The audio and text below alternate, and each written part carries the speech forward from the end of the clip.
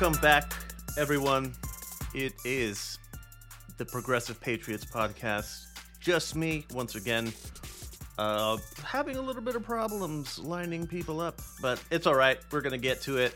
It is 1940 on January 10th. So, is the world on fire as you're listening to it? I couldn't tell you. Hopefully not. But let's get right into the news here. I haven't been able to find anything about this, like as far as articles go. It's just confirmed word of mouth, you know what I mean? Like it is true, it's just I haven't found anyone writing up on it entirely. That when it comes to Section 3 of the 14th Amendment, which I've been putting as 3.14 just because I'm great like that. But these immunity hearings, specifically, is Trump disqualified from state ballots as posed by the Colorado Supreme Court and the Maine Secretary of State? It seems that the Maine Secretary of State was kind of the straw of the two that broke the camel's back there. But she did it with the intention of getting the Supreme Court to get off their fucking asses and do something about it. So, yes, we will see how that goes. This is a pretty pivotal moment, you think. The constitutional purists, as they like to call themselves, when they fucking jerk themselves off about the verbiage of the Second Amendment being immutable and complete and entirely clear, not at all vague or left up for interpretation. The 14th Amendment, Section 3 thereof, is exactly the same fucking way. The wording is clear. It is very specific what it is, what it's meant, what it's preventing, and who qualifies for that disqualification. It outlines the criteria and everything. So I don't know. Maybe it's just me. I don't know why there's this inconsistency in the purity of the Constitution with these people. It's kind of weird. But I mean, speaking of that disparity, there was, I don't remember where it was. I just heard a clip of it where somebody was asking, I think, a former federal judge about his is presidential immunity a thing? Like, is that like a blanket term? Does it apply to everything? And he was basically saying yes. It was either, or it was the judge asking a lawyer about it. Either way, that's how the conversation was going. So the conversation took a turn to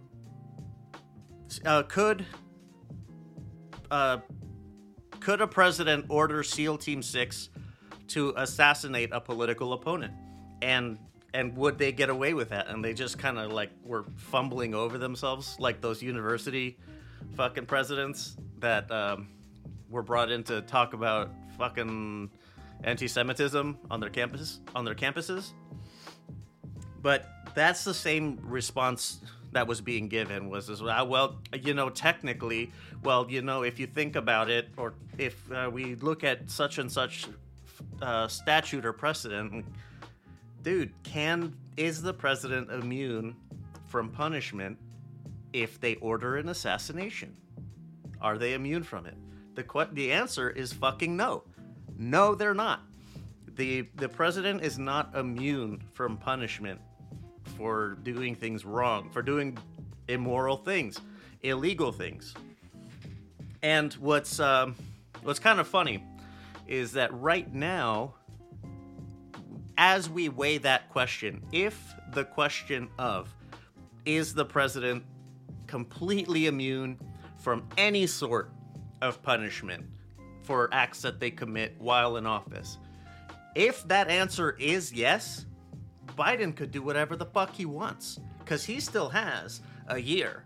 He still has a year to do whatever he wants. If that's the case, he could, I don't know, order an assassination of somebody who shares a distinct coloring of a fucking mango. I don't know. That could happen. It is not outside the realm of possibility. Biden wouldn't do that. I really don't think he would anyway. But like I don't think they realize when they're saying that Trump is immune from punishment for all the things he did while he was president, that Biden is also immune for all of the things he's doing, which I know that they would not be okay with. So, but I mean, conservatives and making sense, name a more iconic non-duo. All right. Moving along here, the flavored tobacco ban in California goes ahead. So it's going to... So previously in 2020, the FDA put a ban on non-tobacco, non-menthol flavors for vape cartridges.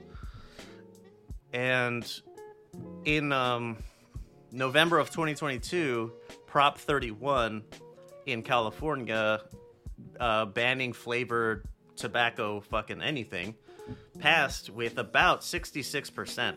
Just, somewhere in the neighborhood of 2/3 of the vote. I remember the people that my buddies that are in California talking about it, and they were saying like, well, I mean, obviously, yes, the children, okay? We're worried about the children or whatever, but the people who smoke flavored cigarettes are typically like black people who smoke menthols, or just anybody who smokes weed getting like shitty cigars or whatever. Getting blunt wraps. I don't know what the fuck I was thinking. But, right. So, there is the Tobacco Control Act. It is enforced by the FDA. And this prevents state and local laws from banning flavored tobacco, right? Or flavored tobacco products.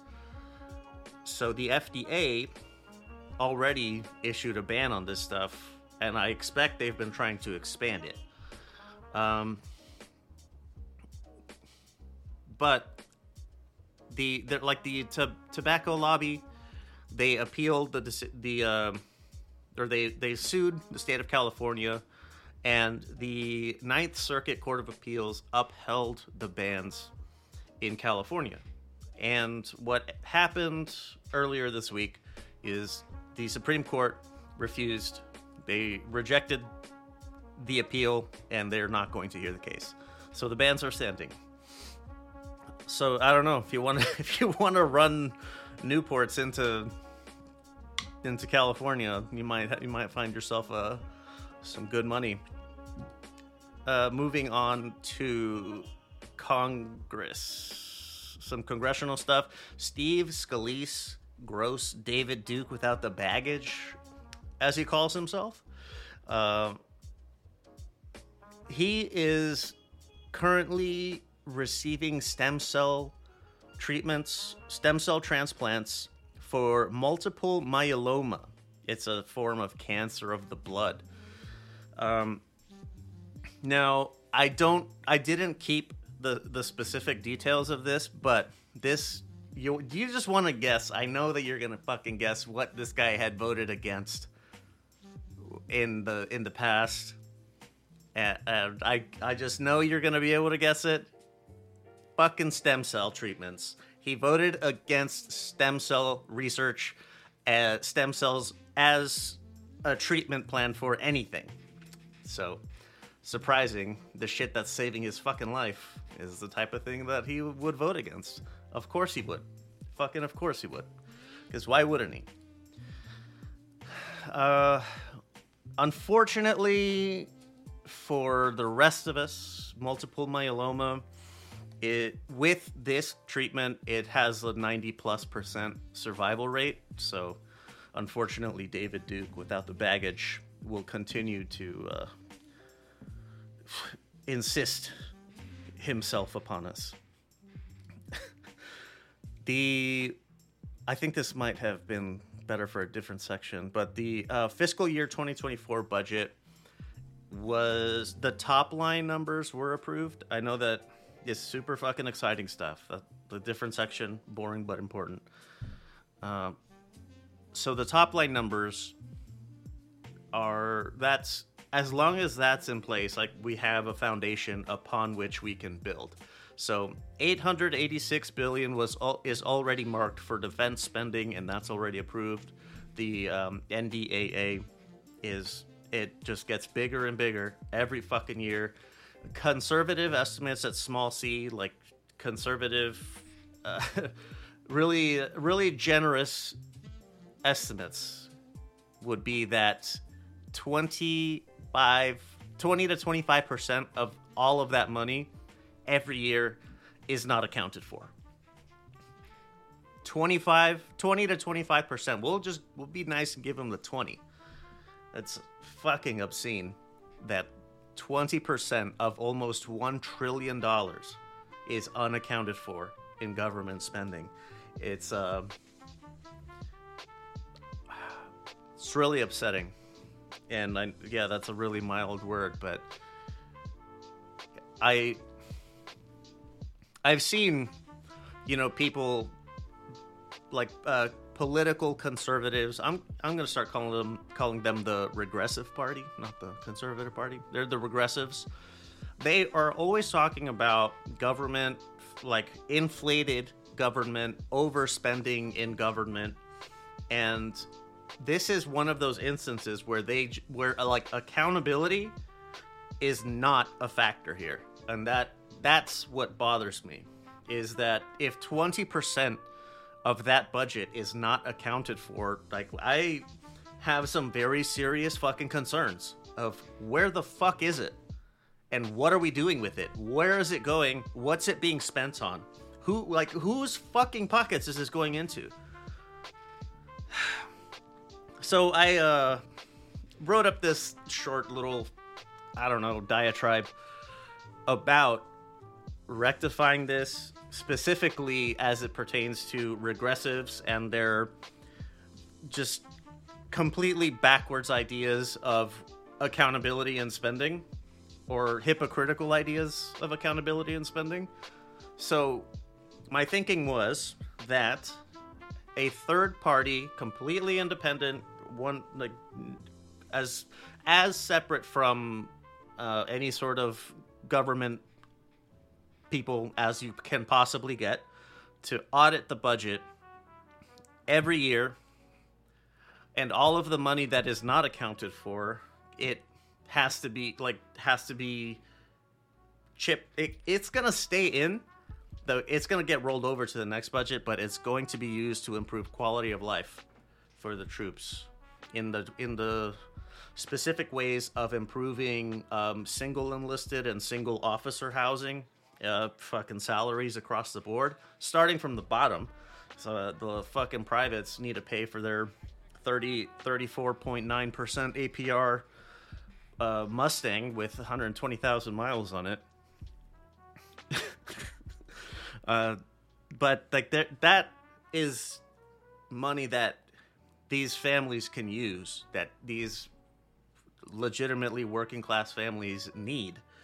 I know that there are some factors that would make this not so, but for some of a lot of the families are below the poverty line, and the only reason they are able to stay afloat is because some of their things are paid for them, which is nice. That's great, but I don't know. All this talk about who's gonna pay for it, when you talk about fucking anything, anytime you mention any sort of public programming, the regressives are always saying, who's gonna pay for it? Well, here's fucking 1/5 to 1/4 of $1 trillion that we don't know where it's going. We have no idea, and I think that's quite a fair amount of money that could really be useful for a lot of people. But imagine imagine, like I said, regressives and, making sense or not being hypocrites. Find me a better non-pairing. Right. One guy, Harry Dunn. He's a 15-year law enforcement officer, like law enforcement veteran. He's announced his run for Congress. Why is this important? Because he was one of the more publicly visible police officers that was at the Capitol riots on January 6th. So he is running in Maryland's 3rd. There are some 6 others in his primary that are all like state government officials. One little bit from his, like when he announced his candidacy is, quote, "I absolutely believe it can happen again. Donald Trump to this day has said he did nothing wrong. And if somebody thinks they did nothing wrong, then what's to stop them from doing it again?" End quote. All right, so, well, it looks like he has proper values. So that's nice. Here are, this year, some key races to keep an eye on. Are they consequential? Not all of them. Like Alabama 2, this is a new district. The Supreme Court knocked back some gerrymandered district maps, and this was created specifically to include a mostly black areas. So it's according to what I was reading, from polling and stuff and statistics of the area, it's a safe bet that the Democratic nominee is going to be the winner of this.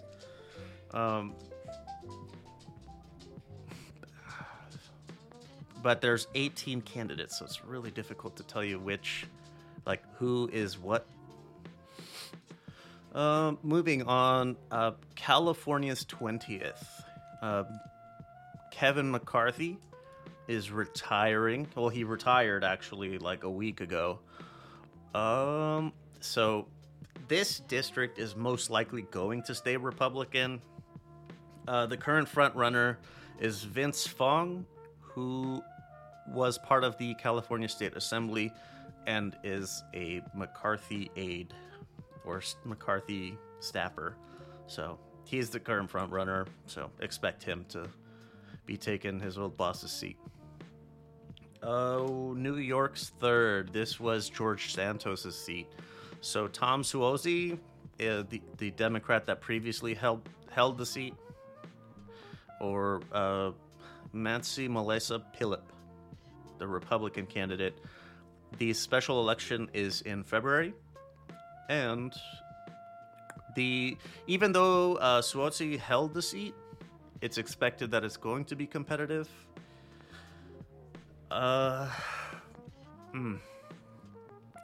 Ohio 6.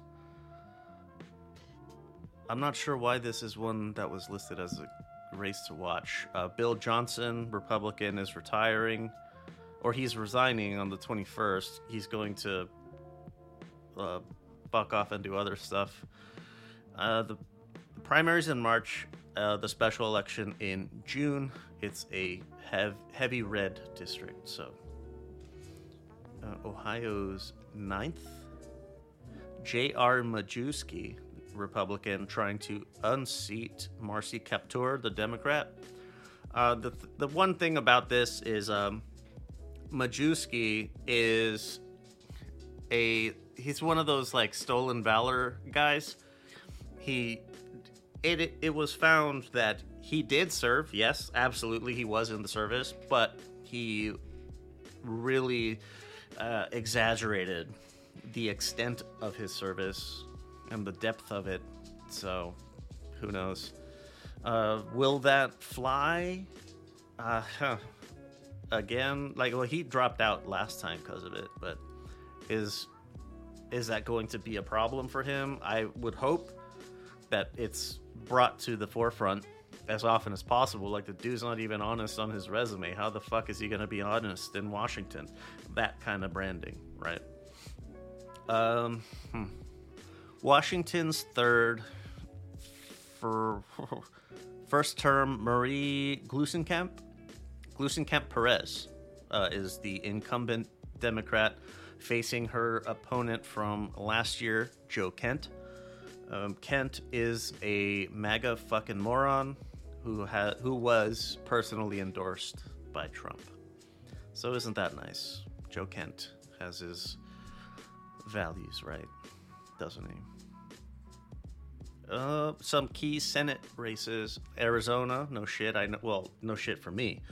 Sinema turned out to be a fucking scoundrel. She left the Democratic Party. She has not announced if she's going to be running for re-election yet. So that leaves her up in the air. But the Democratic primary is Ruben Gallego. He's currently a representative in Arizona's 3rd versus Alexander Keller, who not a lot of information was available on, which kind of, I don't know, it's kind of counterintuitive, thinking you're going to be a public servant, public employee, so you'd think you'd want your info out there as much as possible. I'm sure it's there. I'm sure it's out there if I was digging more, but I had a lot more stuff I had to look up, so I didn't. But right now, I honestly hadn't even really heard. I knew somebody else was running in the Democratic primary. I didn't know who they were. It's pretty clear Gallego's going to win the Democratic nomination. In the Republican side of things, Carrie Lake, the fucking lunatic that was running for governor and lost to Kate Hobbs, and Mark Lamb. They are the front runners for the Republican nomination. I believe there's a total of 6 or 8, one of those two candidates for this one. But those are the only two that have any sort of recognition. Mark Lamb, he's currently Gila County. It's where the city of Tucson is. He's the Gila County sheriff. Carrie Lake I remember seeing her on like the news when I was a kid. She was on the local Fox station, which, like, yes, Fox cable TV Fox is completely different from like local news channels, you know, that are not Sinclair Broadcasting. But I had a chance to meet Mark Lamb one time, and I did not agree with a lot of what his positions are. No surprise there. But he seems to be a much more level person. It was obvious that he was repeating the MAGA positions on stupid shit like the election fraud in 2020, that the non-existent election fraud. So he actually slipped up and said that there wasn't any, and then he had to correct himself. He tried to correct himself, but didn't work. So it's obvious he's playing the part that's expected of him. He was, I think, he was at Special Forces, I think Navy SEAL, but it might have been someone else. Either way, he's like the more sane option here, like to the extent that's even a valid term to use. But between the two, Carrie Lake is like in your face, fucking crazy. Mark Lamb is just kind of playing the part of a crazy person for the sake of success. So it kind of turns into, what do you, when it, like, we're assuming that Gallego wins the Dem nomination, right? So do you want him squaring off with Carrie Lake, who is a complete fucking psycho, completely weird. Or do you like the more toned down edition, like more like reminiscent of mainstream regressivism of yesteryears before Trump and all that? So which one do you want to go up against? I'm assuming because the Arizona Democrats were able to beat Kari Lake in the gubernatorial, that they're going to be preferring that she wins, might be committing some funds to doing that. I don't like that strategy, but I mean, what the fuck do I know? Let's see, Montana. Incumbent John Tester, Democrat, running against Tim Sheehy, the Republican. Fucking Bob Menendez. The good old fucking gold bars and stacks of cash in your suit pockets that are hanging in your closet.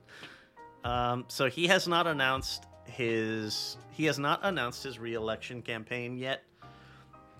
I have been seeing word of him, I think, trying to plead through the media that try to get it in a roundabout way to someone who can dismiss his cases. He says he's like, I'm totally innocent.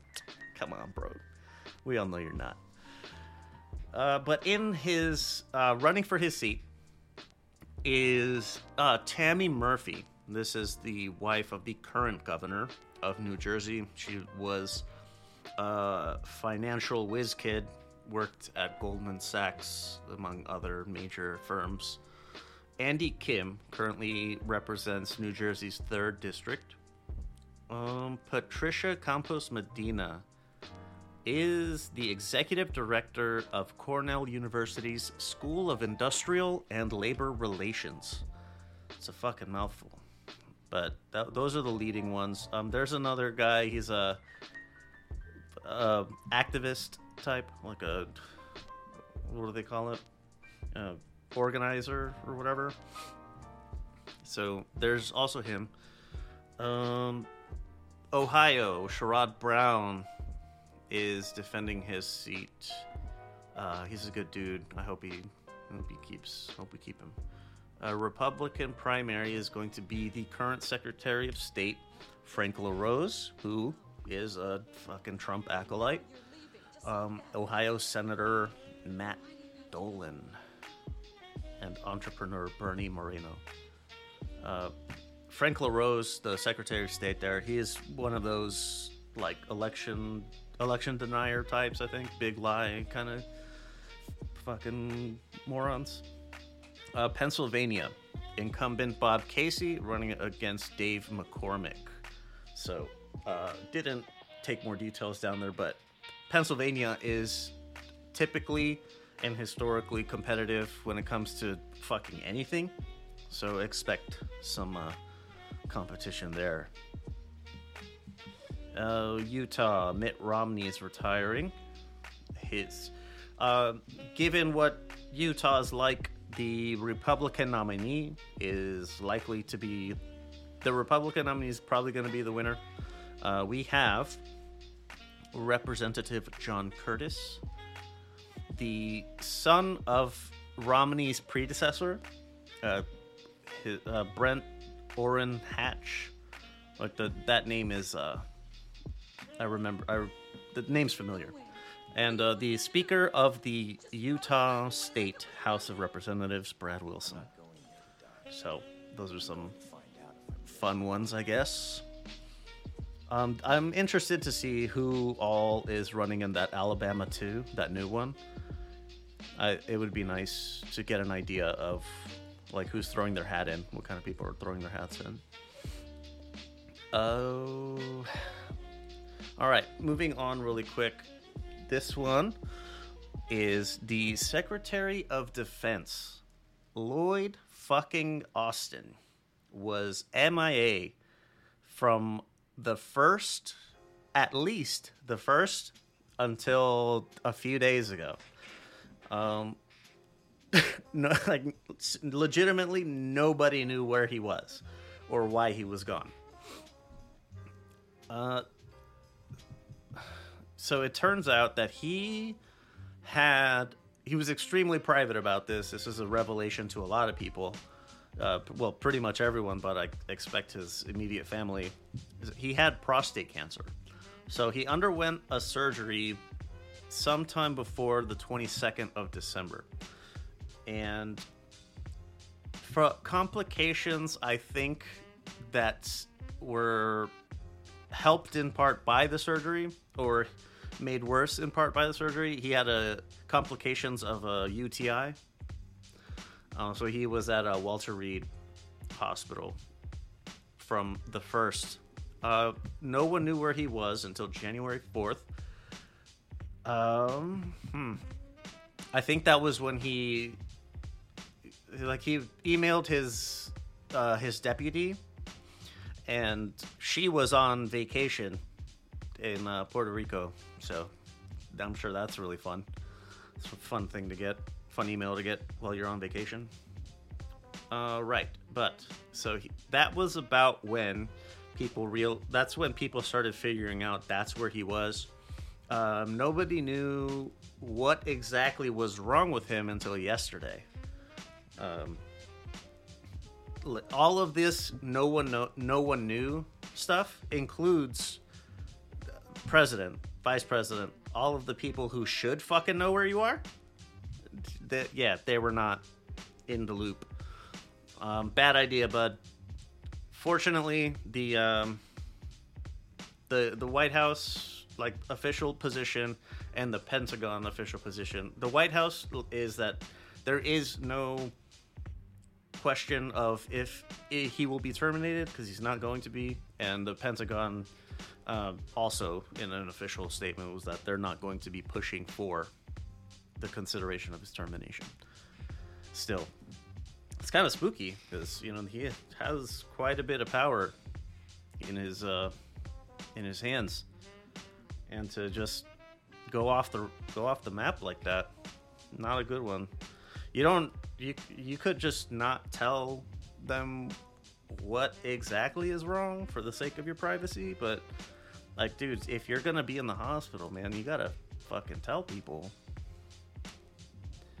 Not cool, but whatever. He's keeping his job, so all's well that ends well, I suppose. I don't know. I hope he gets better, at the least. Right. Moving into one criminal justice situation.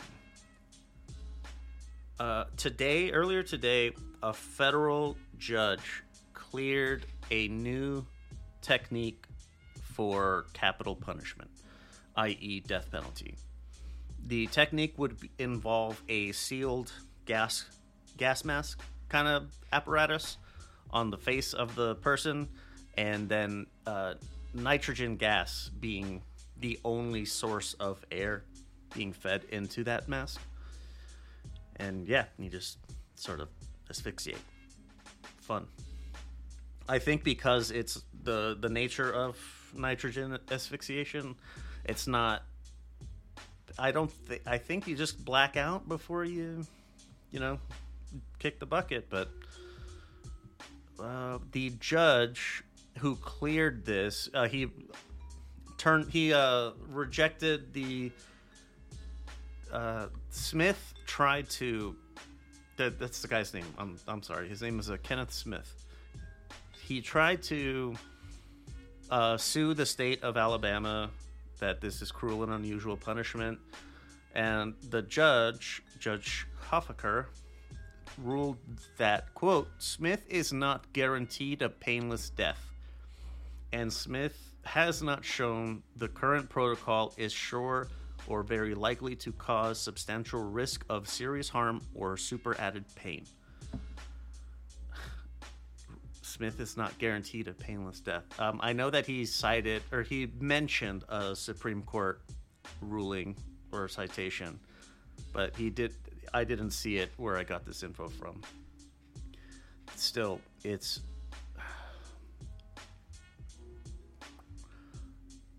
So his lawyer, Robert Grass, is going to be appealing the decision, as one would.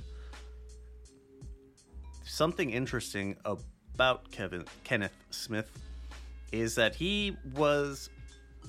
there was a previous attempt for capital punishment to be placed upon him. He was supposed to have been executed by lethal injection, but the attempts to find a vein to inject the chemicals, they kept failing. The reason being that they're not medical professionals, right? They're just fucking prison correction officers or other staff. Like it's like the Hippocratic oath that you can't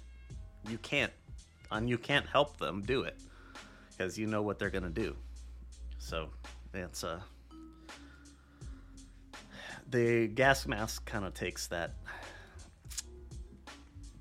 problem off the table, I suppose. But I don't know what is this, like, just more refined forms of fucking savagery? I don't understand how this is like an improvement on anything. I don't understand why people advocate for the death penalty anyway, because I don't know why you would want the government to have the ability to legally kill you. That just does not make sense to me. But I don't know.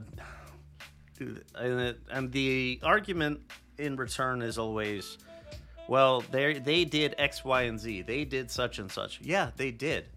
But who fucking cares about them? This isn't.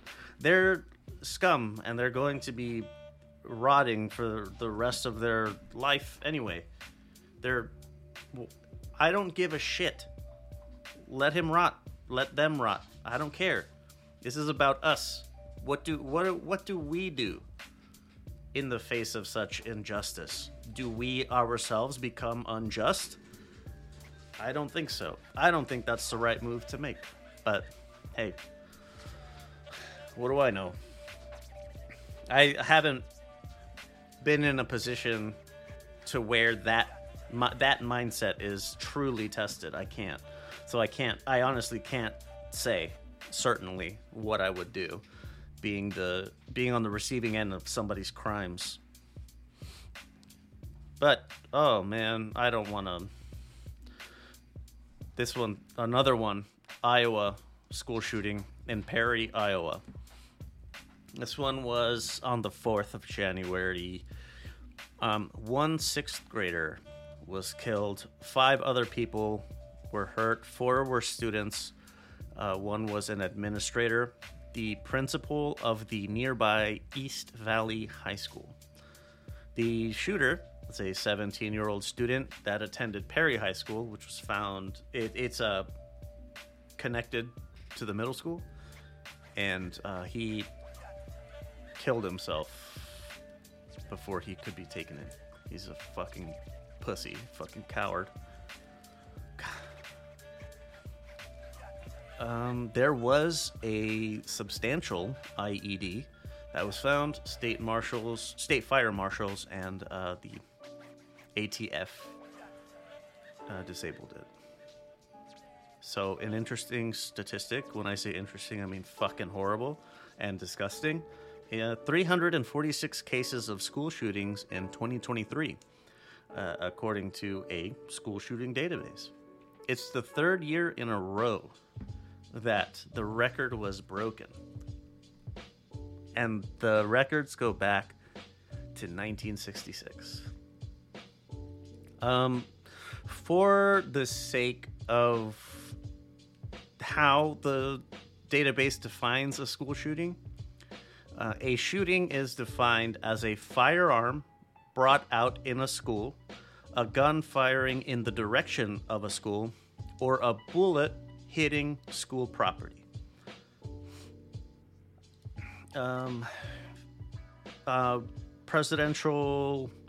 Regressive presidential candidate Vivek Ramaswamy offered his thoughts and prayers. It's very nice of him. White House Press Secretary Karine Jean-Pierre, her words, quote, "We cannot allow these tragedies to continue. We have to do something," end quote. So, I don't know. Just moving along, I guess. That California law on public carries, firearm carries. The law that was previously blocked had been cleared to be implemented not entirely. The Ninth Circuit appellate court judge issued a stay on the injunction so that a 3-judge panel could litigate, while litigation took place. So, but the appeals court, the 3-judge panel ruled that the block of the law, in the initial block of the law, will stand. So, public carries for whatever this was restricting, like what I think it was like family places. They kept saying like schools obviously, but like public parks, churches, or that kind of thing. Right. I mentioned a while back Elijah McClain, a young man that was killed by the police when they decided for whatever reason to fucking beat his ass, and then they called paramedics, who in turn injected him with way too much of a sedative, and he died, right? So I'm going to be using LEO with a number to tell you to reference who is who, because fuck them. So LEO1 was sentenced to 14 months for third-degree assault. He has until March 22nd to surrender himself to the Adams County Jail. He got also got, for the negligent homicide, he has 90 days and 4 years of probation for the negligent homicide, and those will be served concurrently. So no extra time on that 14 months, but 4 years of probation afterwards. The judge presiding, Mark Warner, he said, quote, "The court was shocked by what appeared to be indifference to Elijah's sufferings," end quote. Yes, if you heard any of it, saw any of it, read any of it, which I did, yeah, they really just did not give a shit. They just kept deferring to saying, like, they would defer to, "This is what we were taught to do." Like, no, buddy, no, you're not. No, you're not taught to beat the shit out of a guy like a third your size for no fucking reason. It's completely ridiculous. Elijah's mother, Shanine McClain, was allowed to address the court before sentencing. She said that she was looking for remorse or shame from the law enforcement officers that were involved in Elijah's murder. Her words, quote, "I have found none. I have listened to the trials to see if I could hear it in their voices, but instead I only heard lies and blaming others for their trained cruelty," end quote. And like I was saying about them deferring, here's LEO1. Quote, "I cannot help but contemplate all the different scenarios that could have taken place that evening that may have resulted in a different outcome. For example, I wish that bystander would not have made that 911 call," end quote. Like, bro, yeah, that's what it is? It's like, nothing about what you did was wrong there? The state prosecutor, Jason Slothaber, he said that LEO1's Statement showed no acknowledgement of his intent to harm Mr. McClain through pain, no acknowledgement of his gross deviations from his training. In fact, quite the opposite. Yeah. Pretty fucking standard. This is like par for the course. It's like, so this is tangentially related, but when I first I don't want to use the word graduated, but like completed my college coursework for the program that I was in, I was, for the first couple of years, few years afterwards, I was called back to like be on a little panel that all of the students would come and ask questions, right?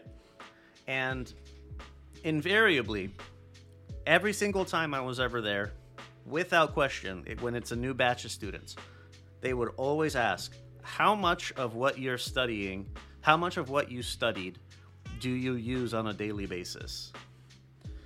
And my response was always this. The few times that I did respond. It's one of two things. First, if you're reading your book and you're reading the fucking baby's first IT setup manual, that's what you're reading, and you think you're gonna read that, practice in the lab, and then go to go to Acme and do that on their stuff, you're not gonna use any of it. This is a complete waste of your fucking time if that's what you think, if that's what you're expecting. But what you are learning is how these things work. You are learning the steps involved so that when you encounter an issue, you know what the steps to set things up are, and you follow those steps to find any issues. You're learning concepts. You're not learning tasks to repeat. So that's, every time I hear one of these fucking pigs say, oh yeah, I just thinking about my training, like, no, you fucking weren't. You were not thinking at your training. You're not learning how to more effectively kill people. That's not the fucking point. You're supposed to learn how to de-escalate the situation, and how I always think, like, my own counter argument to myself is, well, you don't understand the circumstances. I kind of do. It's just, why is your first reaction always to kill them? To do as much damage as you possibly can in as short of a time frame as you can. I don't fucking get it. You're not using your training. You're not de-escalating anything. You're not using the minimum amount of force to diffuse a situation. You are instead pouring gasoline on what might be just a tiny little ember. But you're pouring a fucking drum of oil on it because you don't know any better, because you're a fucking moron and you don't know what you're doing. You don't know how to think. You know how to repeat what someone told you to do. Goodness fucking gracious. Like, God. I don't know, man. I don't know how it's acceptable for these people to be police officers, but I don't know. Some of those are workforces, right? All right. This was a bit of a bright spot until earlier today when I found more. Right. So on the 29th of December, the Republican governor of Ohio, Mike DeWine, he vetoed a bill that would prohibit gender reassignment surgery or any sort of puberty-blocking medications. It would also have blocked trans women from women's sports.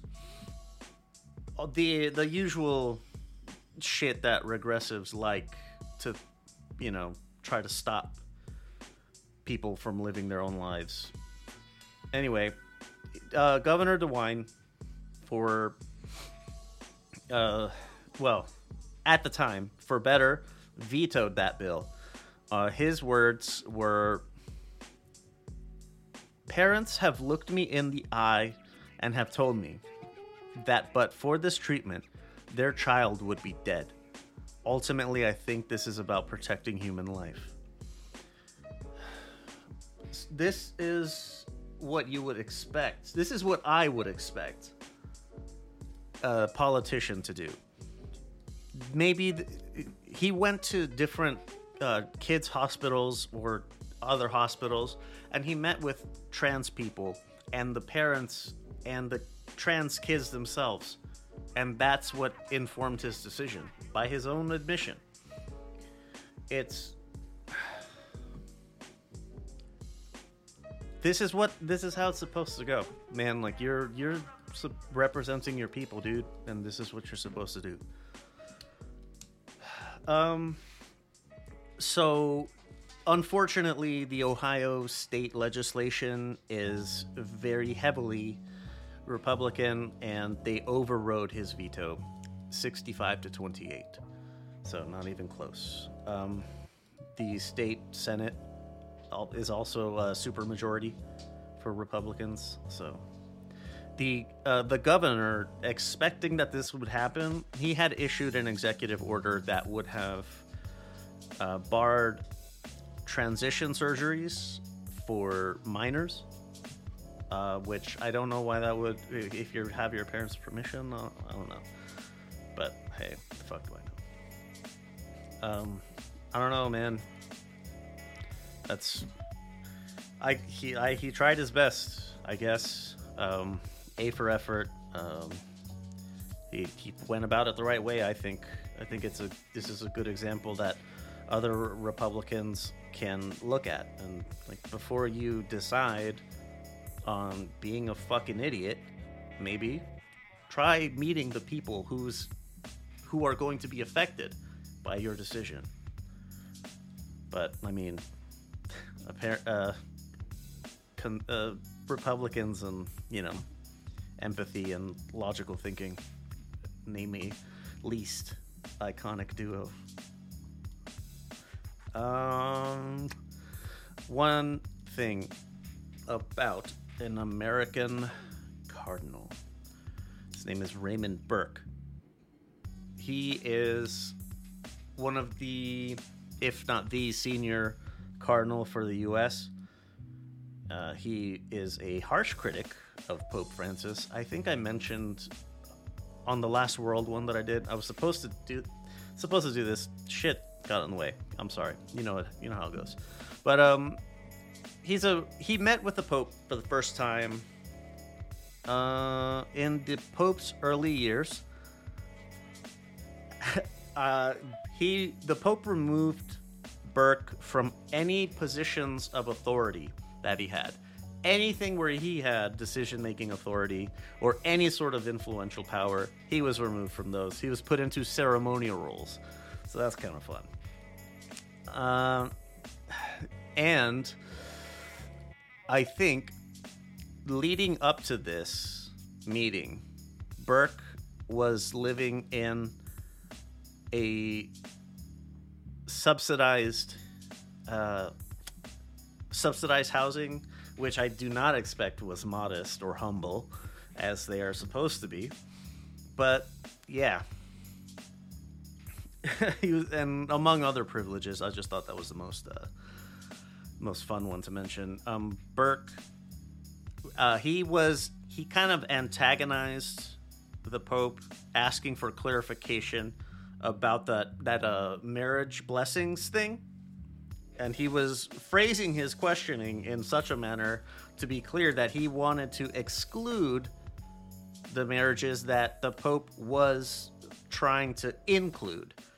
And he refused, and the Pope fucking proceeded to bitch slap that fucking bitch. I mentioned it on the World one about some Nigerian priests and such that do not want to do this because they're fucking assholes. But Good move on Pope Francis to slap that bitch right in the face. Okay. Travel and immigration.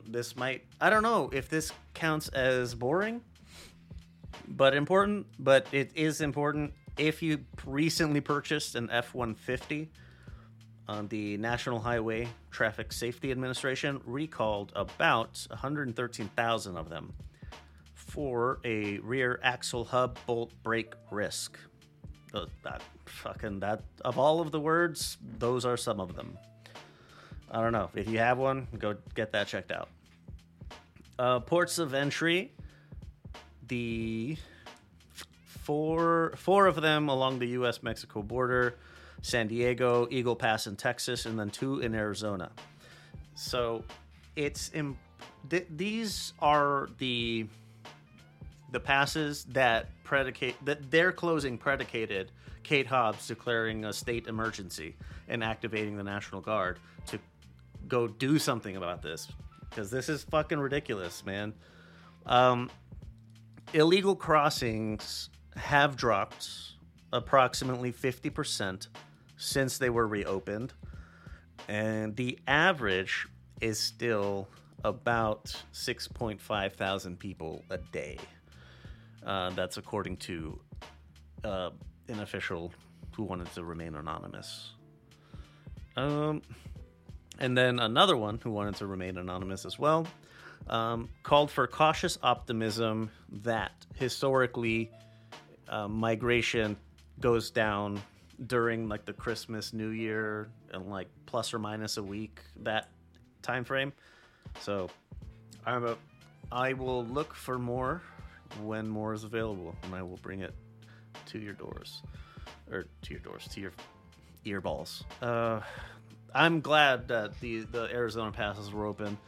I was talking with some people who live in the Northeast and Midwest, and naturally they're a little bit more concerned and kind of militant in their outlooks on the situation. And so what I was like trying to explain, and I think it really went over actually pretty well, surprisingly, was like, these are not, a lot of these people are like workers, like day laborers, migrant workers.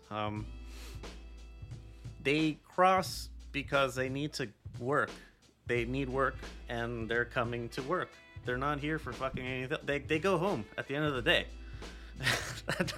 Once they knock off, they leave. I don't know what you're fucking concerned about. That's what made the ports of entry so good, because it's a port for people to enter. We know who's crossing, where are you going, what are you doing, how long you're going to be there. Awesome. Okay, if you get in trouble, we're going to send you home or something. Whatever. But when you eliminate legal options, what the fuck do you think is going to happen? Illegal options are going to be taken. Jeez.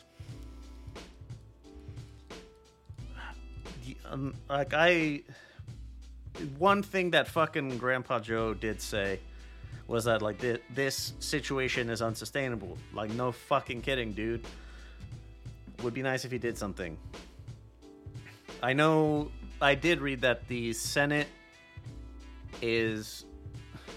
they're close to some arrangement. It includes Senate Republicans, obviously Democrats. I think the Department of Homeland Security is involved in the planning. It's just a matter of, like, how fucking stupid are the regressives in the House going to be, which is a lot. Marjorie Taylor Greene, Lauren Boebert's running in a new district. Oh shit, I forgot to mention that one earlier. Yeah, she moved out of Colorado 3 into Colorado 4, which is more red than Colorado 3 was. So, how fun is that? But that person, Marjorie Taylor Greene, Speaker Johnson is, like, Professor Umbridge in Harry Potter. Says she'll like he will gladly cut your fucking wrists open and watch you bleed and just smile about it as he like wipes his knife off and puts it back in his pocket or something, and then goes back to dinner with his family. It's fucking spooky. The kind of depraved psychopath that I think he is. I'm not saying he's like that. I don't know. He sure sounds like it. He sure seems like it. All right. The waves in California over the New Year, over Christmas and New Year, there were some pretty extreme waves that were causing flooding as well as really heavy rain. The waves are ranging from 25 to 30 feet. That is ridiculous. I did see that the surfers were happy about that. It's fucking December, dude. Why are you surfing right now? But what the... I don't know. I don't... Not my thing. I don't know.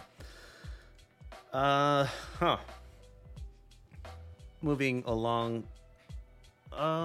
Making good on time. All right, cool. So the FDIC, this probably should be in the boring but important section as well, or get that tag on it. The FDIC appointed a new Inspector General, Jennifer Fain.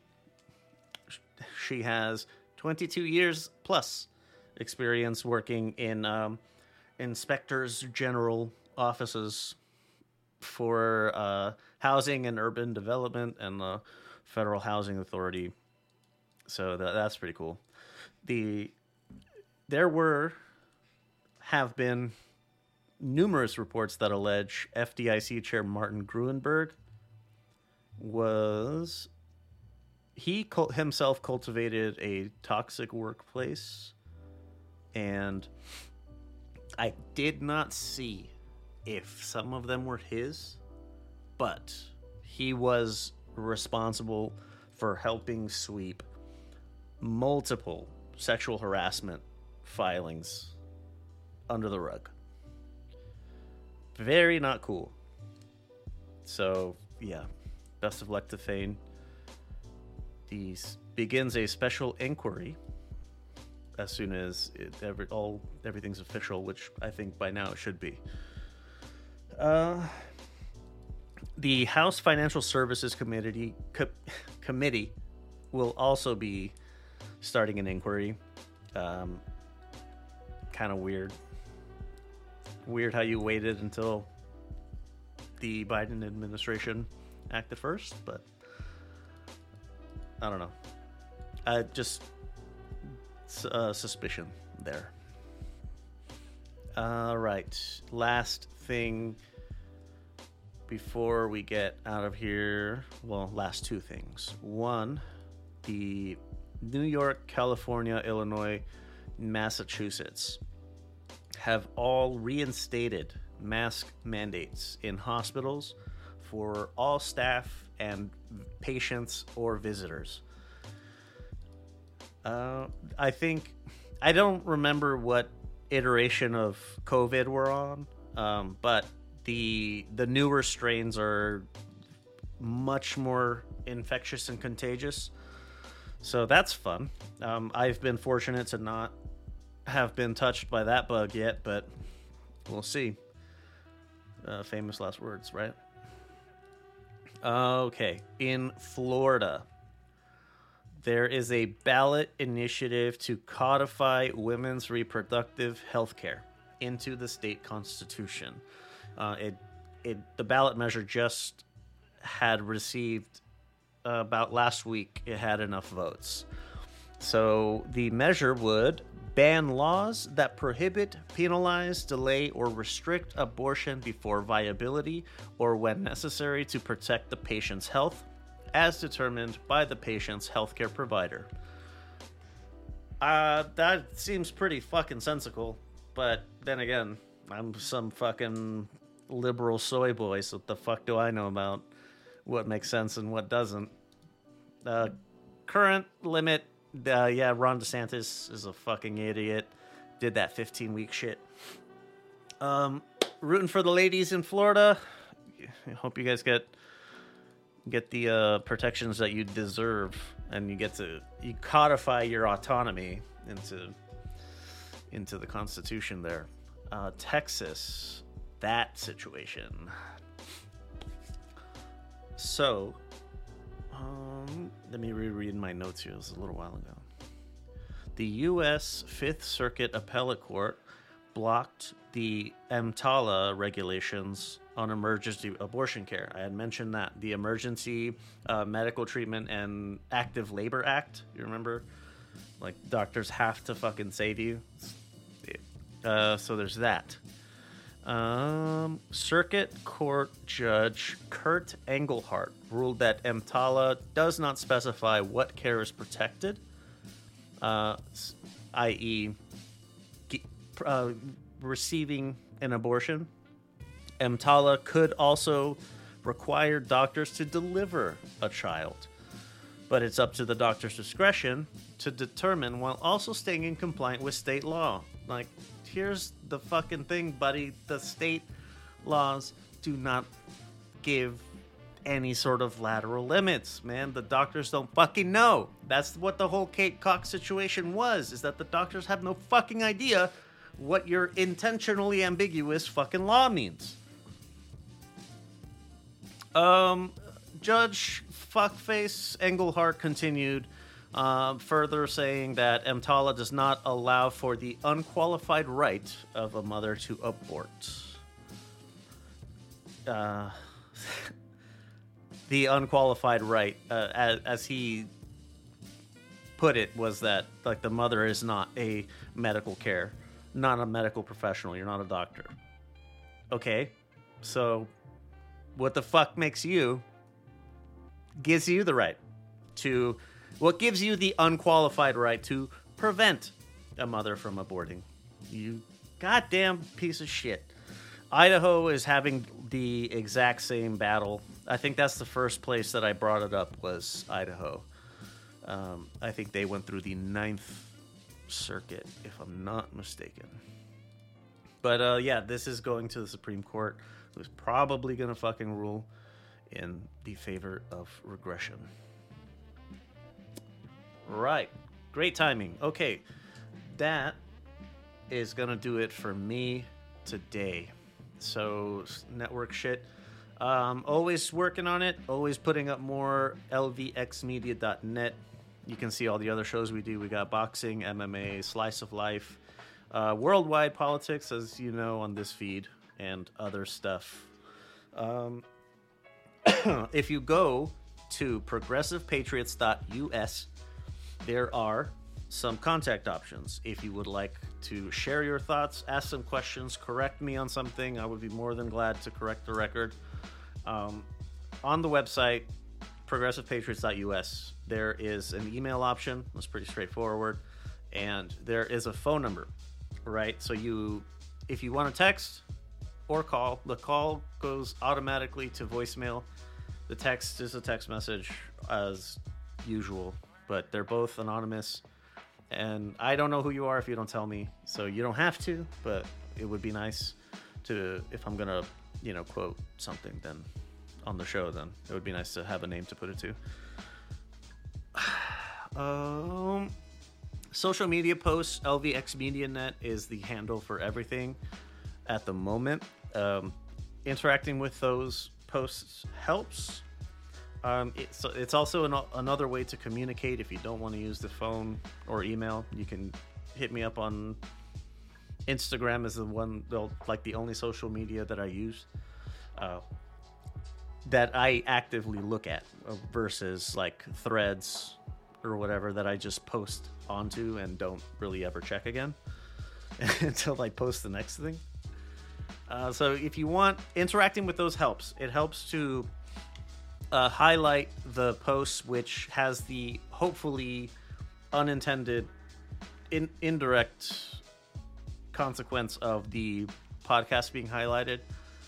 But what helps the most is if you could rate this wherever you're listening to it. It would be really helpful. If you want to hit me with a $5, I would love it. If you don't want to give me a $5, I hope you would text me first and tell me why, so I can maybe fix it before you do that. But I'll leave that to you. A review, if you've got the time and you have the inclination, would also be appreciated. This is not an endorsement from them, but this is an endorsement from me.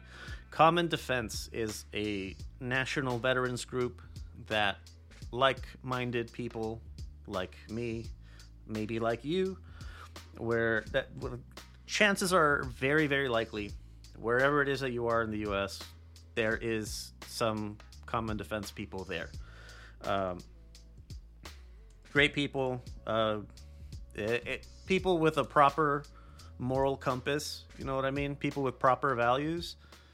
And yeah, but also at the same time, like, you can be the same, like, shitty fucking E4 mafia, Lance Coconut mafia.